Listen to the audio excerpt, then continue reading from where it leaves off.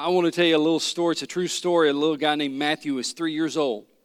Matthew, his dad's name was Stuart Cook, and Stuart was driving the car. Matthew was in the car seat, in the back seat, and a little 3-year-old Matthew was eating an apple. As he was eating the apple, he noticed it was turning brown. And so he asked his daddy, as any curious 3-year-old would, "Daddy, why is my apple turning brown?" And his daddy, looking in the rearview mirror, said, "Well, Matthew, it's because after you ate the skin off the apple, the meat of the apple came in contact with the air, which caused it to oxidize and changing the molecular structure, turning it to a different color." There was a little pause, and then Matthew said, "Daddy, were you talking to me?" Now, listen, I don't want you to say that when you leave today, okay? Have you ever been in one of those sermons where it's like, was he talking to me? What was that about? I want you to leave today saying, well, it was like Pastor Keith was talking right at me, right to me. Now, I can't do that, but God can. So I want you to focus and listen today on the greatest news that I could ever share with you. You see, the message of Easter is too good to miss. God wants you to hear and to understand and respond to the greatest news this world has ever heard. And here's the reason.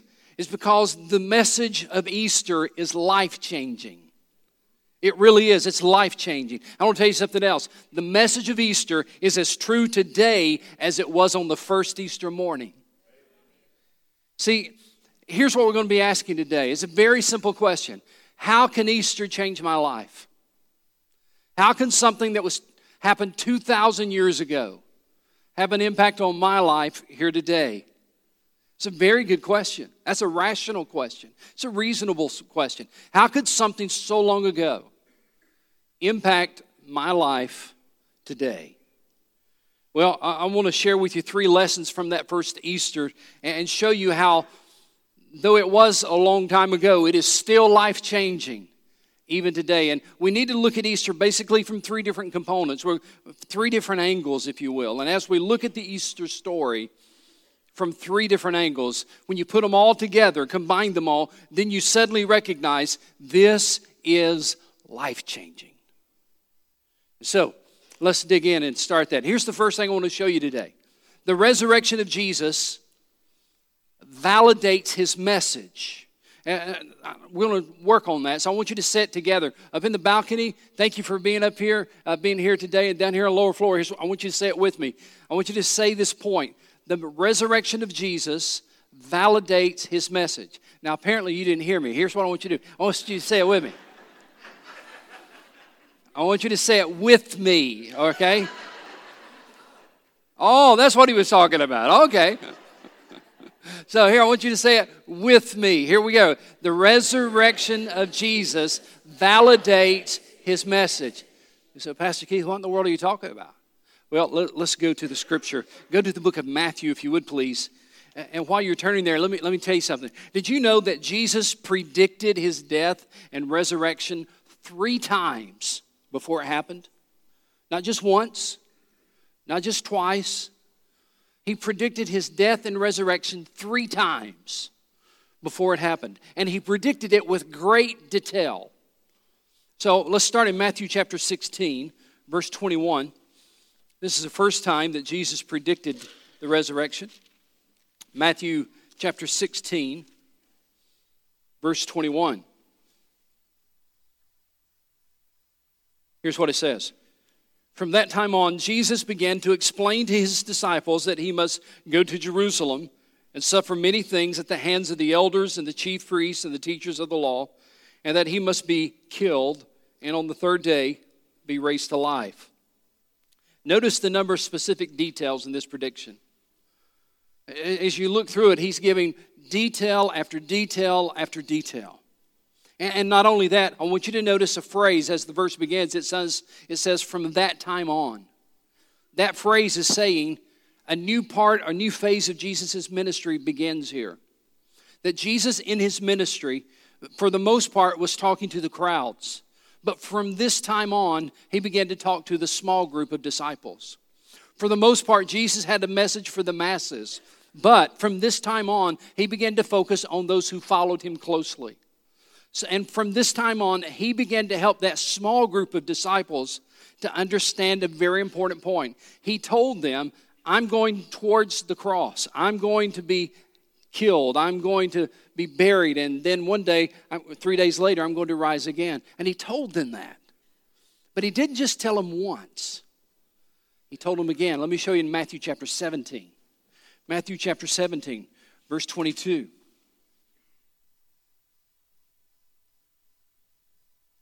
When they came together in Galilee, he said to them, that is to that small group of disciples, the Son of Man is going to be betrayed into the hands of men, and they will kill him, and on the third day he will be raised to life. And the disciples are starting to get it now. They're starting to understand a little bit because it says, and the disciples were filled with grief. They began to understand that he's serious. He's not just said this once in passing, now he's told them again. And they were filled with grief. Now go over to chapter 20 of Matthew. Chapter 20, beginning of verse 17, we get even more information as Jesus begins to get very specific about what's going to happen to him. As Jesus is going up to Jerusalem. In other words, they don't know it, but he's walking up towards the cross. They don't know it, but he's approaching the city where he will die. They don't understand all of this yet, but notice what happens as he gets closer to Jerusalem. He took the 12 disciples, verse 17, he took the 12 disciples aside and he said to them, we're going up to Jerusalem and the Son of Man will be betrayed to the chief priests and the teachers of the law. And they, these Jews, these Jewish leaders, will condemn him to death. And here's new information. And will turn him over to the Gentiles, that is to the Romans, to be mocked and flogged and crucified. Now we have another critical piece of information that he's told the disciples. Before he told them that the chief priests and the religious leaders would be the ones who would see that he's killed, but they would assume perhaps that he would be stoned because that's the way that the Jews would execute someone. But Jesus said, no, I'll be handed over to the Gentiles, to the Romans. And the Romans' method of execution is crucifixion. And so in this last prediction, Jesus says, I'm going to Jerusalem. The Jewish religious leaders will decide that I need to die. They'll hand me over to the Gentiles, and the Romans will crucify me. And then he says, as he ends that prediction, and on the third day, I'll rise again. And I want you to notice something very important. In all three predictions, he included the resurrection on the third day. Every prediction. Now, this is not our text. This is preparation for our text. So now let's go to our text, Matthew chapter 28. Matthew chapter 28. Knowing that Jesus predicted his own death, his burial, and his resurrection 3 times, with that as a context, I want you to read Matthew chapter 28, beginning in verse 1. After the Sabbath at dawn on the first day of the week, Mary Magdalene and the other Mary went to look at the tomb. And there was a violent earthquake, for an angel of the Lord came down from heaven and going to the tomb rolled back the stone and sat on it. And his appearance was like lightning, and his clothes were white as snow. And the guards were so afraid of him that they shook and became like dead men. And the angel said to the women, do not be afraid, for I know that you are looking for Jesus who was crucified. He is not here. He has risen just as he said. Catch that? He's risen just as he said. See, the angel was very careful to point out that Jesus predicted ahead of time that this would happen. Why did Jesus repeatedly tell his disciples about his death and his burial and his resurrection? I think there's 2 reasons. Number one, I believe he wanted to prepare them for what was ahead. He loved these men. He was close to these men, that they had followed him. He didn't want to just abandon them. He wanted them to know what was about to happen. He did this because he wanted to prepare them for what was about to happen. But secondly, and more important, Jesus wanted to show them that what he says is true and what he promises he will do. He wanted to show them that this was not an accident. He wanted to show them that nobody took his life from him. He wanted to show them who really is in charge.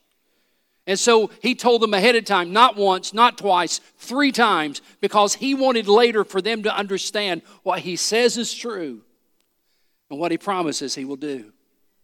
You see, the resurrection validated his message. The resurrection helped them understand that what Jesus says must be true. Because if anybody can predict his own death, burial, and resurrection, then everything else he says ought to be true too, right? Now, one thing you need to understand, you need to remember that these disciples did not grow up in Sunday school. They didn't grow up in church hearing these stories. This was new stuff to them, all right? Now, a lot of us, not all of us, but a lot of us have grown up in church. We've grown up in Sunday school, and it's easy for us to believe these things. But for those who are living it for the very first time, it was very confusing. In fact, I want to show you that in Scripture too. Keep your finger there in Matthew. Go over and find the book of Mark, chapter 9, just over to the right. Find the book of Mark, chapter 9.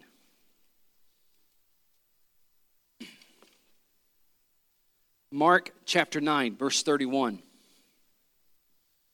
He said to them, "The Son of Man is going to be betrayed into the hands of men. They will kill him, and after 3 days he will rise."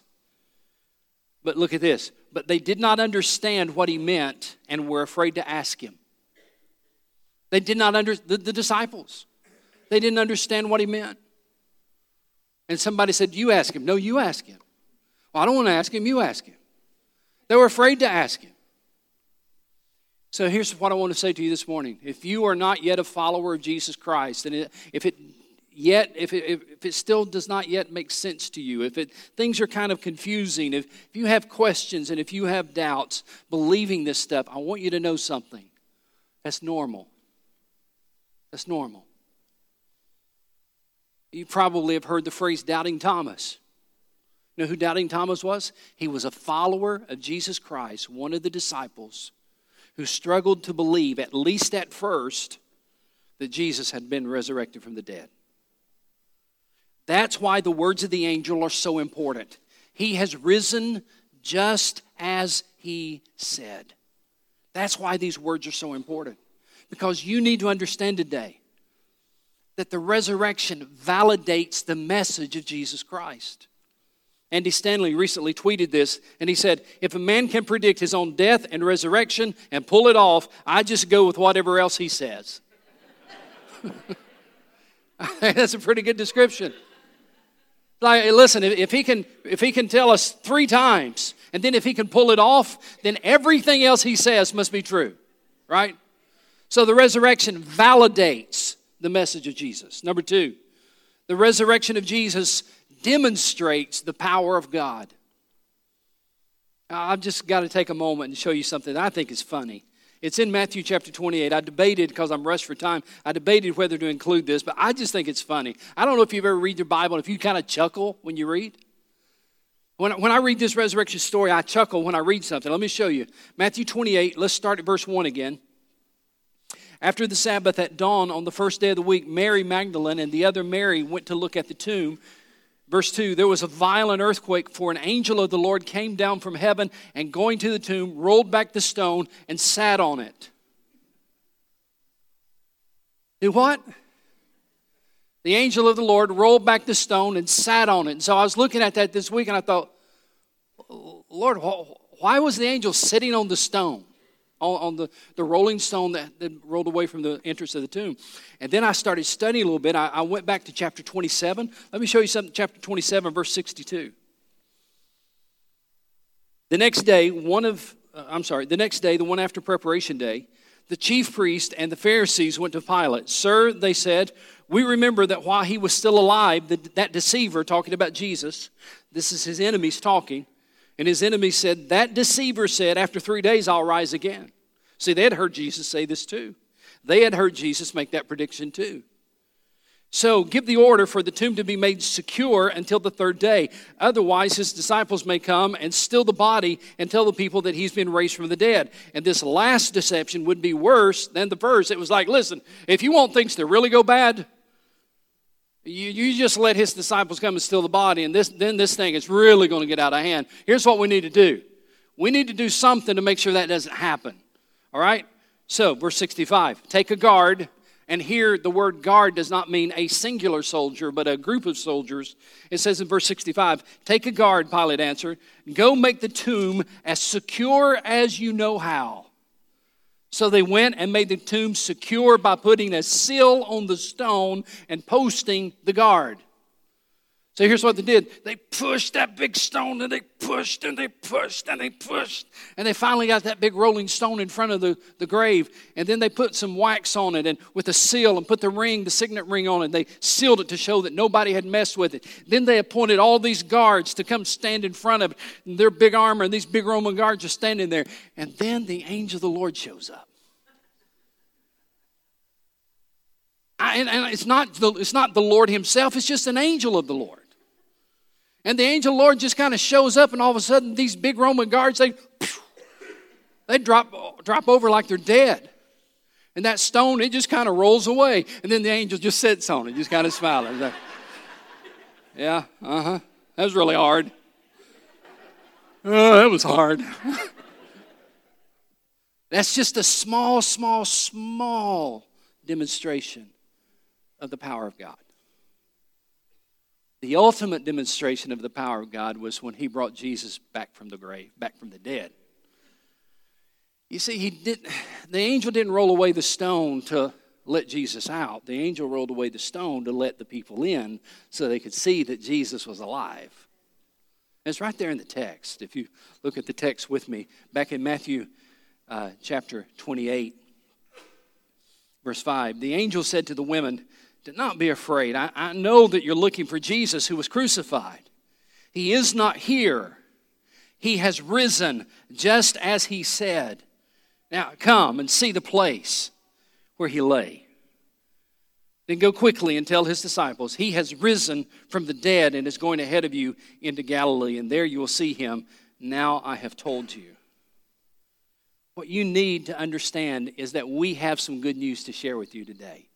And the good news is this ultimate display of power that brought Jesus from the dead, this ultimate display of power that raised him from the dead. And by the way, I should have told you this, but this display of power was unique because you need to understand when Jesus was raised from the dead, it was not like he just kind of woke up. When Jesus was raised from the dead, it was not something within Jesus that brought it about. When Jesus was raised from the dead, it was not like Jesus was in the tomb. He went, oh, I guess it's time to get up. That's not what happened. Jesus was dead. I mean, flatline, stone cold, dead. And dead people don't get up. Dead people don't move. Dead people don't say, okay, it's been 3 days. I set my alarm. It's time to get up. No, he was dead. Flatline, stone cold, dead. So I had to get up. The power of God raised him up. The power of God brought him back from the grave. And why is that important? Because the same power that brought Jesus back from the grave is the same power that is available to you every day of your life. It's just right here in the text. It's just so amazing. But I tell you what, let's go to Acts chapter 2. Let me show you this in Scripture. Acts chapter 2. Put your finger in Matthew 28. Go over to the right. Acts chapter 2.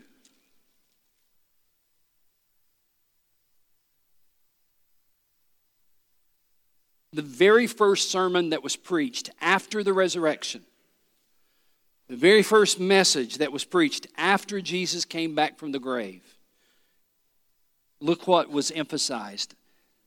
Peter is preaching at Pentecost, and it says in Acts chapter 2, verse 22, men of Israel, listen to this. Jesus of Nazareth was a man accredited by God to you by miracles and wonders and signs which God did among you through him, as you yourselves know. This man was handed over to you by God's set purpose and foreknowledge. That is, God was in charge all along. And you, with the help of wicked men, put him to death by nailing him to the cross. He wasn't just acting like he was dead. He wasn't just passed out. You guys put him to death. But, verse 24, but God raised him from the dead. God raised him from the dead, freeing him from the agony of death because it was impossible for death to keep its hold on him. Have you ever looked at your life and said, man, I tell you what, I just feel powerless to change this struggle that I'm having. I just feel so powerless to break this bad habit. I feel so powerless to restore my marriage. I just feel so powerless to get out of this depression. I feel so powerless to stop thinking these thoughts. I just feel powerless. Can I tell you something? What you need is a power that's greater than yourself. You were never meant to live this life on your own. God wants to have a relationship with you. And when you have a relationship with God, you have a relationship with the one who has the power to bring Jesus, the dead, back to life. And he has that same power today, and that same resurrection power can be available to you on a day-by-day basis. As you need it, the power of God can be experienced in your life. You say, well, how do you know that? I know that because the Scripture says that. Go to Ephesians. Keep going over to the right. Ephesians chapter 1.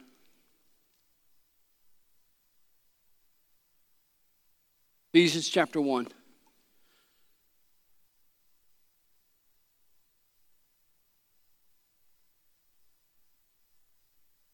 Look at verse 18. Paul is praying here, and he says in verse 18, I pray also that the eyes of your heart may be enlightened, in order that you may know the hope to which he, God, has called you, the riches of his glorious inheritance in the saints. And notice verse 19, and his incomparably great power for us who believe. In other words, we can experience this incomparably great power. That power that we can experience, that power that is for us who believe, that power is like the working of the mighty strength which he exerted in Christ when he raised him from the dead and seated him at his right hand in the heavenly realms. Paul is piling one term on top of another term on top of another term to emphasize this extraordinary divine force through which Jesus Christ was raised from the dead is the same power that is at work in us and through us when we believe in Jesus Christ. The same power. Did you know, ladies and gentlemen, that the New Testament emphasizes you can have a different life than the one you're living right now? You can have a better life than the one you're living right now. I talked to someone just about a week ago, and he said something so insightful. Now, I hadn't thought about it in these terms. He said, you know, most lost people that I know, they're not thinking a lot about the afterlife. He said, you know what they're thinking about? And I said, what's that? He said, they're thinking about, how can I live a better life right now? Yeah, they know that heaven's out there. Yeah, they know that hell's out there. But he said most lost people, they're not so focused on the afterlife. They're focused on, how can I live a better life right now? Now, both of them are important. But here's what I want to take just a moment to help you understand. The Lord Jesus does offer you a better life right now. Now, he does offer you an eternal life one day in heaven, but he does also offer you a better life right now. Doesn't it make sense that if you have the Lord Jesus Christ in your life, if you can experience the power that he displays, doesn't it make sense that he could give you a better life right now? I want to tell you something. When you know Jesus, it makes you a better husband. When you know Jesus, it makes you a better wife. When you know Jesus, it makes you a better spouse or a better child. When you know Jesus, it makes you a better person. It's a better life right now. And in fact, if we had the time, we'd look in Scripture like in 2 Corinthians 5:17. Therefore, if anyone is in Christ, he is a new creation. A new creation. He's a new person. The old is gone and the new has come. Or we could look at John 10:10 where Jesus said, I've come that you might have life and have it more abundantly. And he wasn't talking about heaven. He was talking about right now. Jesus was saying in John 10:10, you can have a better life, better than the one that you're living. Eternal life, absolutely, but a better life right now, too. I like what Watchman Nee said. He said, our old history ends at the cross, and our new history begins at the resurrection. Oh, that is so good. Somebody need to hear that again. Our old history ends at the cross, and our new history begins at the resurrection. Now, that's good news for some of you. I'll tell you why. I'll give you an example. Just this morning, my phone started buzzing, and it was a friend of mine from this church, and he was talking to me about his uncle. And he had shared the gospel with his uncle many, many times, and his uncle had rejected it many, many times. He said, you know what my uncle's greatest struggle was? And I said, what? Because his uncle has died now. I said, what was your uncle's greatest struggle? He said, his greatest struggle was believing that God could forgive him of all of his sins. And he capitalized ALL. He said, the reason my uncle had such a problem believing that God could forgive him of all of his sins was because my uncle killed his best friend when they were both out drinking and my uncle was driving and they had an automobile accident and he killed his best friend. He said, and after that accident, he couldn't believe that God could forgive him of that. And some of you know what that feeling feels like, I bet. Oh, maybe not that you've killed your friend, but there's something in your past, isn't there? And you're struggling to believe, yeah, this new life sounds good, but I got this thing in my past. This new opportunity, this new power, this new life, this new beginning, all of that sounds good, but if we had time, I could tell you about the stuff in my past. I want to tell you something. The greatest news I can share with you today is this. We all have a volume 1, every one of us. Volume 1 is the story we've been writing. Volume 1 is the story that we have written from the day we were born, and the decisions and choices we made, the things that have happened, the way we've responded. We all have a volume 1. But God in His grace is saying to you today, I'd like to write a volume 2. God in His grace is saying, I'd like to close volume 1, and I'd like to write a new story. See, volume 1 is the story that you've written. Volume 2 is the story that you allow God to write. Volume 2 could be the story of your new beginning. Volume 2 could be the story of your new life. You see, the reason that God can forgive any sin is because He died for every sin. In fact, this new beginning, this change that God offers is so radical and it's so different that God describes it this way. It's almost as if you are born again. That's how different it is. It's not just adding religion. It's not just adding another belief system. It's not just getting baptized. In fact, your life is so different. It's like you're born again. You get to start over. So the resurrection demonstrates the power of God. He brought Jesus back from the dead, and He can bring you back from anything you've experienced. And He can bring new life into your life. Number 3, the resurrection of Jesus illustrates that there is life after death. I want you to say this out loud with me. This time, let's all do it, okay? The resurrection of Jesus illustrates there is life after death. Look at verse 5. Going back to Matthew 28. Look at verse 5 with me. The angel said to the women, do not be afraid, for I know that you're looking for Jesus who was crucified. He is not here, for He has risen, just as He said. Come and see the place where He lay. And they then go quickly and tell His disciples, He has risen from what? From the dead. He has risen from the dead. This is what Easter is all about. That God can bring the dead to life. You know this, but some of you do, but let me make sure you hear this. The resurrection is the nail upon which all of Christianity hangs. You see, we would have no Savior if there had been no resurrection. If Jesus did not live past the grave, how could we possibly hope that He could help us live past our grave? But because Jesus did indeed live past the grave, He offers us the opportunity to do likewise. In fact, He said it Himself, His own words. In John 11, Jesus said, I am the resurrection and the life. He who believes in me will live even though he dies. And whoever lives and believes in me will never die. Can I say to you something that is very, very obvious but very, very important? You know that the universal problem that we all have today, the universal problem we all have to face is that we are all going to die. Everybody dies. Can I say to you today that death is approaching, isn't it? And you don't know when it's approaching, but regardless of how old you are or how young you are, death is approaching. Death is coming towards you. Now, you might be 85 and you're not sure, but death may be pretty close. You might be 15 and not realize it, but death may be pretty close for you too.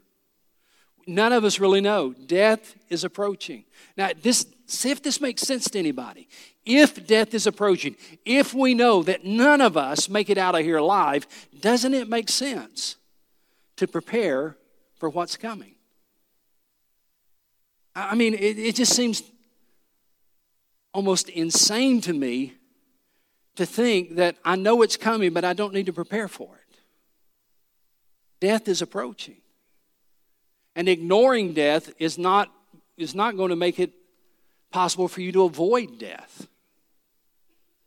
So if I ignore it, maybe it'll go away. No, it's not. It's not going away. Death is approaching. And the resurrection story is a story to say to you, but life is available. New life in Jesus. Eternal life in Jesus. Here's what I want you to do. There should be, in the pew rack right in front of you, a card. We're going to end a different way today. There should be a card that looks like this one, if I haven't given it away. Well, you find it in front of you there. It's a colorful card. I don't have mine anymore.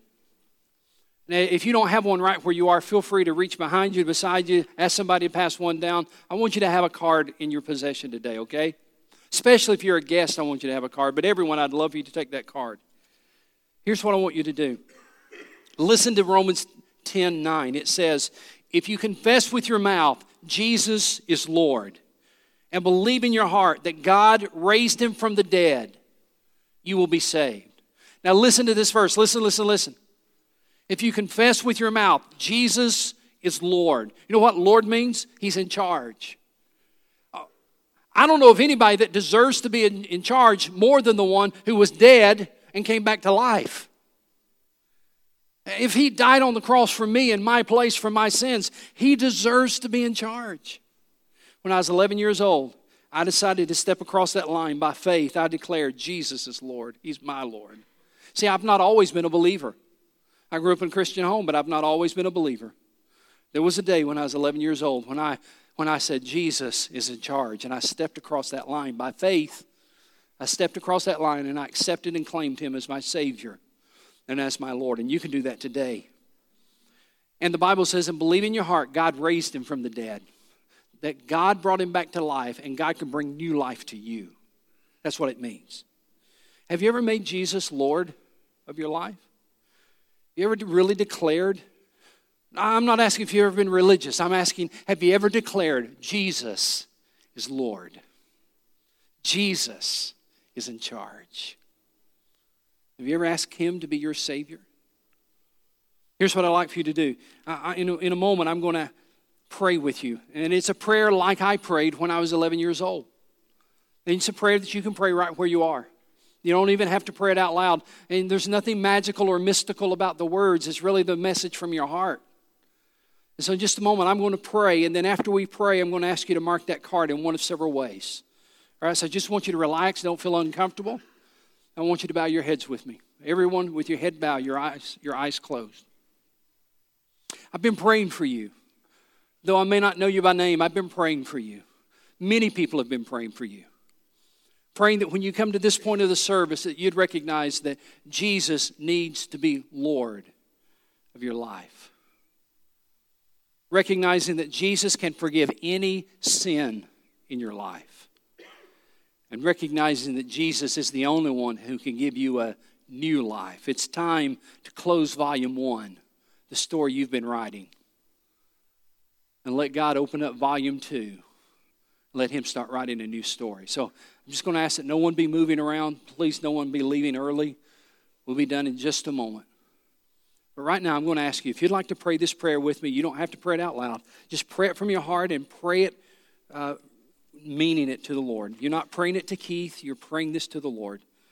You can pray this prayer as I pray it. You follow along and pray it as well right where you are. Dear Jesus, I believe that you love me and that you displayed your love on the cross when you died for my sin. Jesus, I ask you to forgive me of all of my sin. I ask you to come into my heart. And today I declare Jesus is Lord. I step across that line by faith. I repent of my sin. And today and all days I will live now for you. Come into my life and save me. Thank you for forgiving me. Thank you for writing volume 2. In Jesus' name I pray. Amen.